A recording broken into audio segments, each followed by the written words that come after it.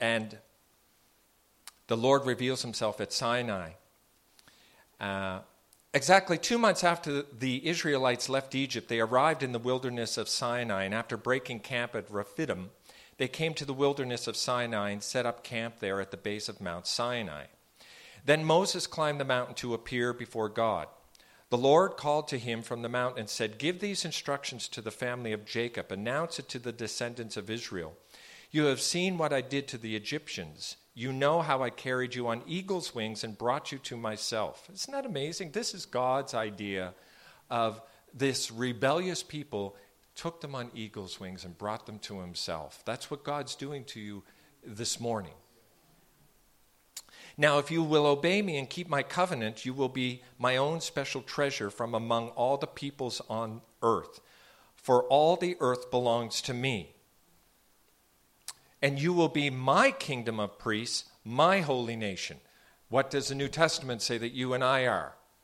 A holy kingdom, a priesthood, right? This is the message you must give to the people of Israel. His original intent was to work through Israel. Israel bombed out in flaming debris. It was a train wreck. But God started working through the Gentiles and spread it out and put a different spirit, a different covenant, where he said, "I will put it on your hearts." You won't have to just read it from a book. I'll put it in your hearts. And what he's saying there is what happens to you when you're just about to do something that you know you shouldn't do, and that little, that is it being written on our hearts, right? So Moses returned from the mountain and called together the elders of the people and told them everything the Lord had commanded him.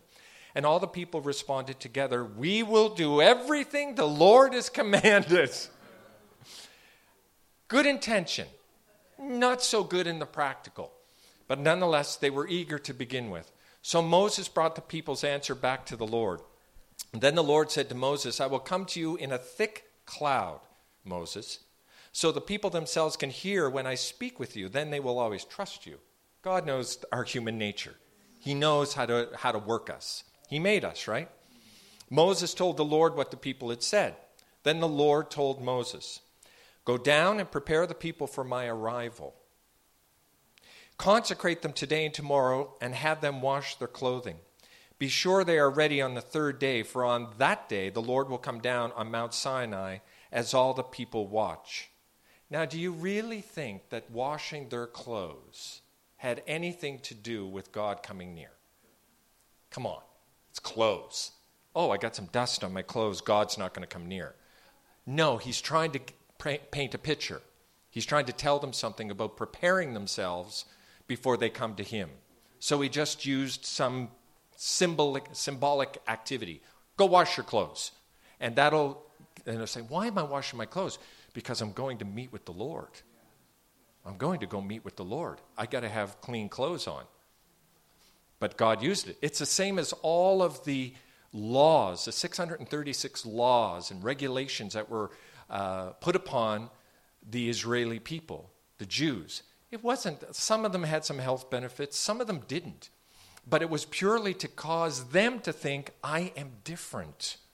I'm following God. I'm doing this because I am different. I belong to something different. I am of a different lineage." And all these regulations were just ways that on a daily basis, moment by moment, God was reminding, "Hey, you're different. You're different than those out there." And they knew it by all the things that they had to do. Verse 12, "Mark off a boundary all around the mountain. Warn the people, be careful. Do not go up on the mountain or even touch its boundaries. Anyone who touches the mountain will certainly be put to death." "No hand may touch the person or animal that crosses the boundary. Instead, stone them or shoot them with arrows." Can you imagine? God's pretty serious about how you come into his presence. He's pretty serious about it. "They must be put to death. However, when the ram's horn sounds a long blast, then the people may go up on the mountain." Again, he's just saying, I want you to do it in order, and I have a way I want you to do it. Because just running up the mountain is not respecting order or structure, and God loves order and structure. He loves it. If you look at the universe and you look at the world, it is incredibly well ordered. to the most minute thing. Our God is a detail guy. He is a detail guy. So Moses went down to the people. He consecrated them for worship, and they washed their clothes. He told them, get ready for the third day. Until then, abstain from having any sexual activity. On the morning of the third day, thunder roared and lightning flashed, and a dense cloud came down on the mountain. And they found that mountain. You know, how many know they found that mountain in Saudi Arabia? It's in Saudi Arabia. And the actual mountain, a lot of people, traditionally, they say Mount Sinai is in Egypt. Well, it's not. I was on the top of Mount Sinai in Egypt, and it's very interesting, and it's got a wonderful view, and it's great. It takes a whole night to climb it, and we just watched the sunrise up there. It's really beautiful. But that's not Mount Sinai. But for 1,800 years, people said that's Mount Sinai, so that's what Mount Sinai is, right? Don't struggle with tradition. There was a long, loud blast from a ram's horn, and all the people trembled. Moses led them out from the camp to meet with God, and they stood at the foot of the mountain. All of Mount Sinai was covered with smoke because the Lord had descended on it in the form of fire. And this mountain in Mount Sinai, the video you see at the top, the whole top of the mountain is black and charred, the rock. It's like the rock is burnt. So the smoke billowed into the sky like smoke from a brick kiln, and the whole mountain shook violently. As the blast of the ram's horn grew louder and louder, Moses spoke, and God thundered his reply. The Lord came down on the top of Mount Sinai and called Moses to the top of the mountain. So Moses climbed the mountain.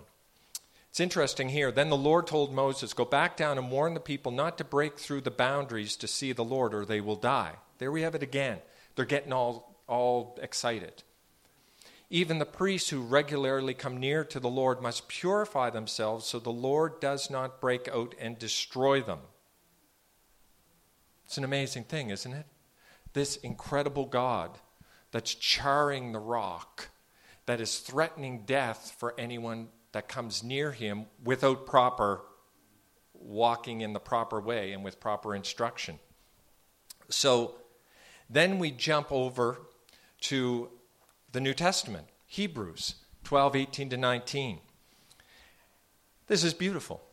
You have not come to a physical mountain. Now we're talking, this is the New Testament, this is the writer of Hebrews, jumping us thousands of years into the future. You have not come to a physical mountain, to a place of flaming fire, darkness, gloom, and whirlwind, as the Israelites did at Mount Sinai. And aren't we glad for that? Thank you. Goes on to say in verse 22, no, you have come to Mount Zion, to the city of the living God, the heavenly Jerusalem, and to countless thousands of angels in a joyful gathering. When you and I come before the Lord, that's what we're coming before. I wish we could take our eyes and see in the spiritual realm the glorious joy that's going on in the spiritual realm right now. But we don't, and we see this. And it takes us away from this. You have come to the assembly of God's firstborn children, whose names are written in heaven. Your name somewhere is written in heaven. Like it's a document. It's not like I wonder if I'm even known in heaven. Yeah. Your name is actually written down somewhere, or else this is lying. So there's a legal document somewhere saying that you belong to God.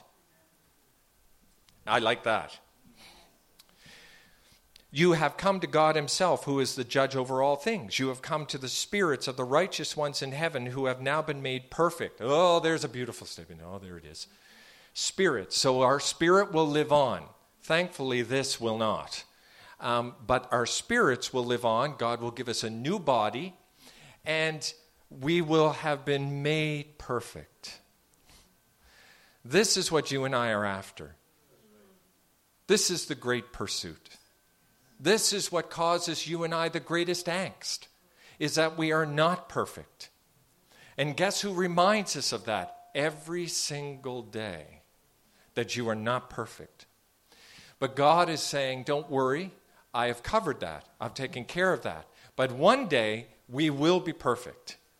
We will be with Christ. There will not be that tendency to sin. There will not be the desire to sin. There will not be that sin nature that lives in us that pushes us in the wrong direction. And it's going to be glorious. It is glorious. But be patient. Be patient with yourself. You have come to Jesus, the one who mediates the new covenant between God and people, to the sprinkled blood which speaks of forgiveness instead of crying out for vengeance like the blood of Abel. God is not crying out for vengeance. He does not have vengeance against you. He doesn't have vengeance really against the world. It has been paid for.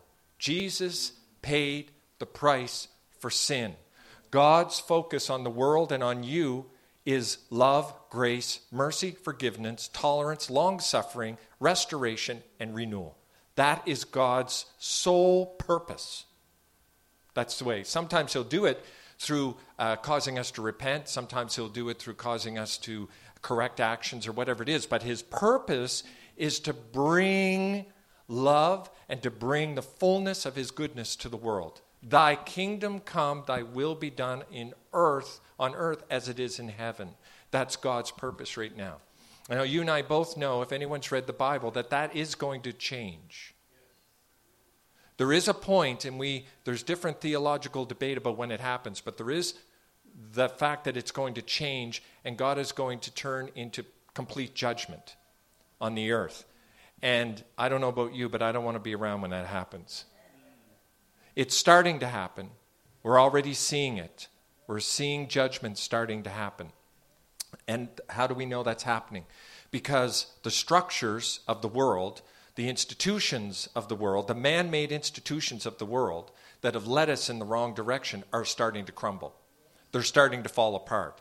They're not able to do their job anymore. Governments can't provide what they should for their societies anymore. Educational system is not putting out people that are able to handle the world anymore. Nothing is working anymore. I don't want to be overly negative about that, but we're watching all of the systems that we have trusted and depended on.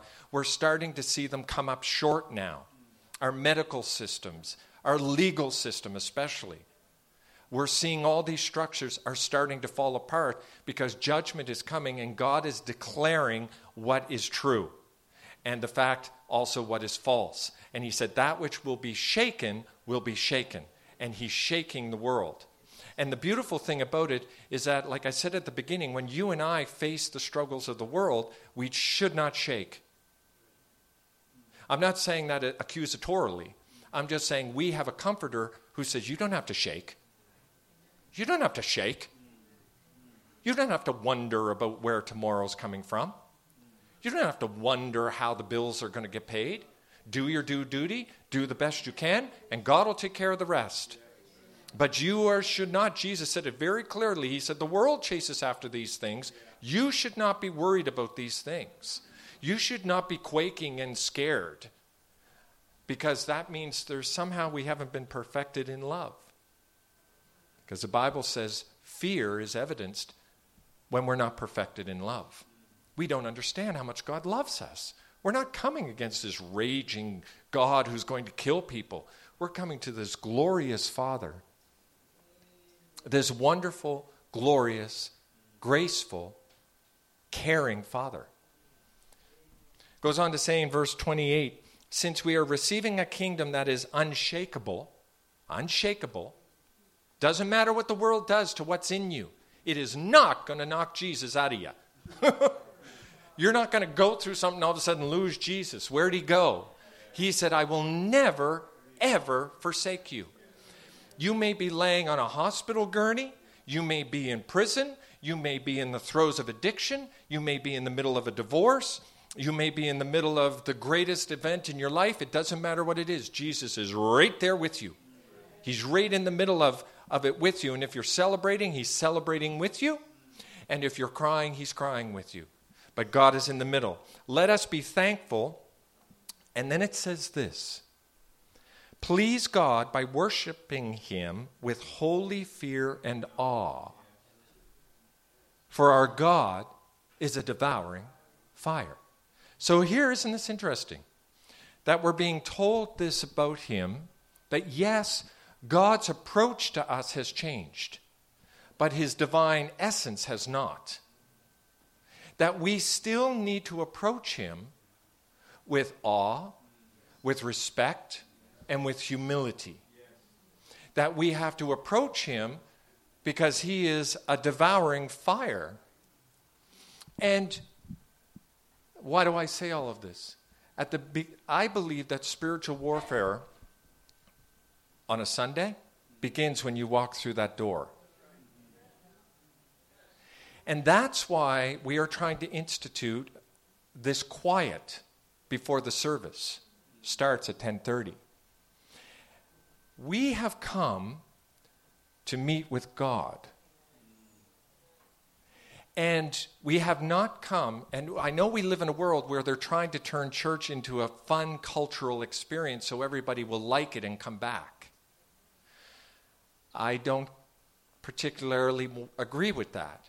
I believe that for the saint who's coming into the church, I believe that we should come with the knowledge that we are coming to prepare ourselves to meet with God, to hear from God.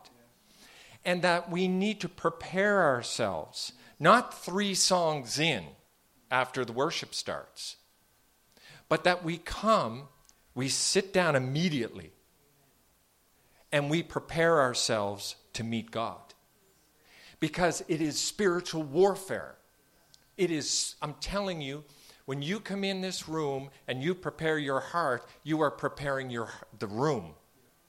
You are saying angels are watching. You know that scripture that says angels are watching? Paul talks about in the New Testament. He's talking about women with things on their head and hair and all that, those regulations. But at one point he says, because angels are watching. They are watching what? They are watching our behavior. They are watching our behavior because our behavior will reflect what's in here. And if we're coming in and backslapping and how you doing and la la la la la, and I understand that. I mean, it's very hard to turn that off. It really is. But when we turn this on, where we come in and we instantly get reverent before God, I mean, we're talking 10 minutes. 10 minutes is what God is saying. Give me 10 minutes of preparation for your heart and watch what I'll do. And so that he can have presence with you, and so you can have presence with him. And also the angels are watching, and they know when they're welcome. Angels know when they're welcome in a room. And the Holy Spirit knows when he is wanted in a room. And us jumping around, talking and joking and guffawing is not the way that the Holy Spirit is percolated in a service. Now, afterwards we do it, have a party, right? But at the beginning, we're coming in and we're saying, Father, I'm here to meet you. Thankfully, I don't have to worry about getting stoned and hit with an arrow. Because God said, come boldly into the throne room of grace. Now, bold, that's not a good translation. And I'll end with this. The bold is not maybe what we see. I'm saved and Jesus is here and you get your coffee and your sin. I see it in churches. I don't want to mock it. I don't want to look like I'm mocking it. But I just want to say it's the wrong. I think it's diminishing the potential of the Sunday church experience. It is diminishing what God is capable of doing. It's not about comfort. It's not about having a coffee. It's not about greeting our small clique of people that we always stay with in church. It is about coming first and foremost to be with God and to say, Dad, I want to be open to what you're saying to me. Because you know what? You and I need everything we can get to go back out that door and to keep our faith intact and to keep our integrity intact. We need everything we can get. And so many people are going to churches. Someone said it to me this week. They said, talking about had been to a couple churches and haven't found what they like yet. And I said, there it is. It's our culture. well, I go to this church because it does this and it gives me this and it has this and this. And instead of saying, I'm going to this church because I have this to give the church. That's when you start walking in power. When you say, you know what, that church, the Holy Spirit may show it to you, this church needs Sunday school teachers. I can do that. I may not like it particularly, but I can do it, and they need it. I'm thinking I'll do that. Being called is a great disguise for not wanting to do something. Well, I don't feel called. The fact there's a need means you are called. That's it, right there. That's all. Someone said it to me years ago, said, you've done so good, you walked in your calling, you've obeyed God's calling on your life. I said, calling? I said, I have no sense whatsoever that I have a calling. None whatsoever. I have none whatsoever. I said, in 1994, I think it was, the district came to me and said, because we tried for a year to find a pastor, and we literally went through 2 or 3, couldn't find any. And finally, he said to me, hey, will you take care of this? That's literally, he was standing like that. He said, can you take care of this? And I went, well, I guess. I said, okay. Only guy standing. Okay. I guess we can do it. That's the call right there. That's it. There was a need. I said, okay. Well, and guess what? The need hasn't changed. Seems to still be a need because I'm still here. And God knows how to move that around when he wants to. But that is, back to our point, is that God is needing to be approached with awe and reverence. And if we can give him 10 minutes on a Sunday morning before we start a service to come in and just say, Father, I just want to be here with you. And if you want to say something, if you want to do something, I'm just here. But most of all, I'm just reverencing the fact that you're God and I'm not. And so, amen. God is good.